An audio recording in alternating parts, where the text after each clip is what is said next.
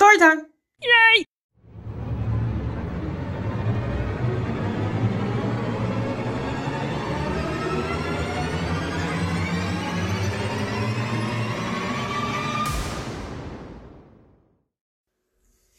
Hey, and welcome back to Kicking It With Tina, where I'm your host, Tina. Today is April 21st, 2022. Today is story time, and I'm going to tell you the experience I experienced last year, which was terrifying. Okay, it was a normal day.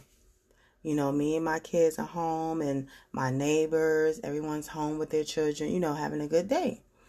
Okay, I think that day me and my children was actually outside barbecuing. As I normally do, we have our little fun, we play our music, we dance, we sing, we laugh, we tell jokes. That's our day-to-day thing, me and my children. So, okay, the day go by. Now, mind you, I have a work from home business. I work basically in my living room. And normally, the kids are out of school, so when they out or it's the weekend, I let them stay up late. Okay, so this particular day just felt like any other normal day. Now, the time is getting late. My son Eric, he already done fell asleep, so he's in my bed knocked out. My daughter's in her room on the floor, sitting, playing with her toys and watching TV. And I'm in my room, I'm on my phone.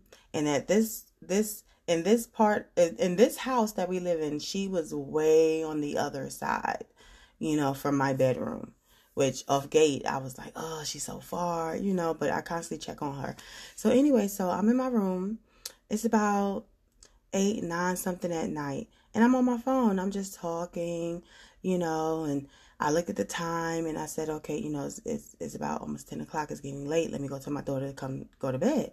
So I go in there and I tell my daughter, turn off the TV. It's time to go to sleep. Of course, kids never want to go to sleep. They want to stay up all doggone night. So I was like, no, you got tomorrow to play. It's time to go to bed. Sometimes I do cave in. Sometimes I will be like, okay, you can stay up a little bit longer. But for some reason, I just said, no, it's time. Turn it off. Time to go to bed. Do what I tell you. So boom, she turns off everything and she comes to get in the bed. So I'm on the phone talking. Now, at this time, my kids are sleeping with me. So I'm on the phone talking. They knocked out. And I left the lights on in the living room and the kitchen because my thing was when I got off the phone, I was going to go back into my living room and do some work that night, which I normally do. I normally stay up every night late doing work, or either I'm on the phone or, I'm vibing out, but I'm always up late.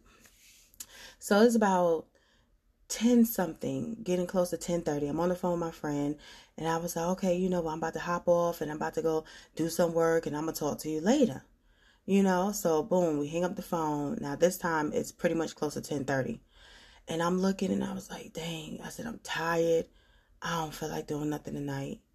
So I didn't even get up to go turn the lights off. I just, put the phone down and I laid down. And as soon as I, got off the phone, click and laid down, next thing you know, bullets. I just hear gunshots. I hear, boom, boom, a couple of hits. So boom, I jumped over. I didn't jump, but I covered my kids with my body, because I'm scared. I never experienced no crap like this, and I'm from New York. So I covered my kids with my body. I picked up my phone. I called 911. I called the cops. And I was like, I'm hearing gunshots. And they said, oh, we already know. People are on their way. People been calling. I was like, wow, so she said, it's crazy. She was like, oh, make sure, everything is locked. Make sure, everything is turned off and the doors are shut and everything. I said, okay. So I go out there and she was like, what are you doing? I said, I'm making sure everything locked. She said, no, don't go out there. Don't touch nothing. Stay where you at. I said, you just told me to go out there and make sure everything locked. So I went running back. I only made it to my kitchen. I went running back to my room. You know what I'm saying? I got on the bed and we on the phone and she was like, is anybody hurt? And I said, no, my kids are asleep. I said, I had them covered. I said, I think I'm okay. And, my blood just everything just rushing. Like, I didn't know what to think. It's just me and my kids. And I was like, oh my God, is that really bullets that just entered my home? You know what I'm saying? My mind is just all over the place. She was like, okay, we have somebody on the way. Boom, we get off the phone. I hear people outside talking loud. I see flashlights coming through my window and everything. So, okay, I get up and I look out the window. It was the cops. So, next thing I know, I hear a knock on the door. Boom, boom, boom, boom, boom. you've been a part of, an investigation going on, shooting, your place got hit up, quite a bit of time. So I was like, oh my God, is this real? Am I dreaming? Did I really just go through this? So, okay, he said, we're going to need you to come outside. So it's late now. I'm thinking 11 something, it's getting close to 12. So next thing I know, I wake my kids up, we getting dressed, and I'm walking around and I'm just counting the bullets. 1, 2, 8, 11, 12. And I not skipped. But I was just like, oh my goodness. I had bullets where my daughter was sitting on her floor. If she did not move at that time, the bullet came through the top of the apartment, the trailer, and it landed right there on the floor, right where she was sitting. My chair in my office, right there, it came right through the ceiling and landed on my chair, okay? Right where I normally sit in my living room on my couch, it went right above the top. It went over our heads in the bedroom, it went through a couple of walls, through the bathroom, and out through I don't know what you call it, a little furnace thing, whatever, but the metal thing, the bullet went through there. You know what I'm saying? It came through my back door, through my speakers. It was in the kitchen. I mean, bullets was on my floor, and I'm just like, real. I was so shocked. I was so shocked. I got my kids. We went outside and we sat in my truck till all the police officers had to go in each person's house and, take pictures of where the bullets was and measurements and put their little stickers and stuff. And the detective came and he was like, oh, I never seen you around these parts. I know pretty much everyone. I said, no, I'm new, but I ain't gonna be new no more.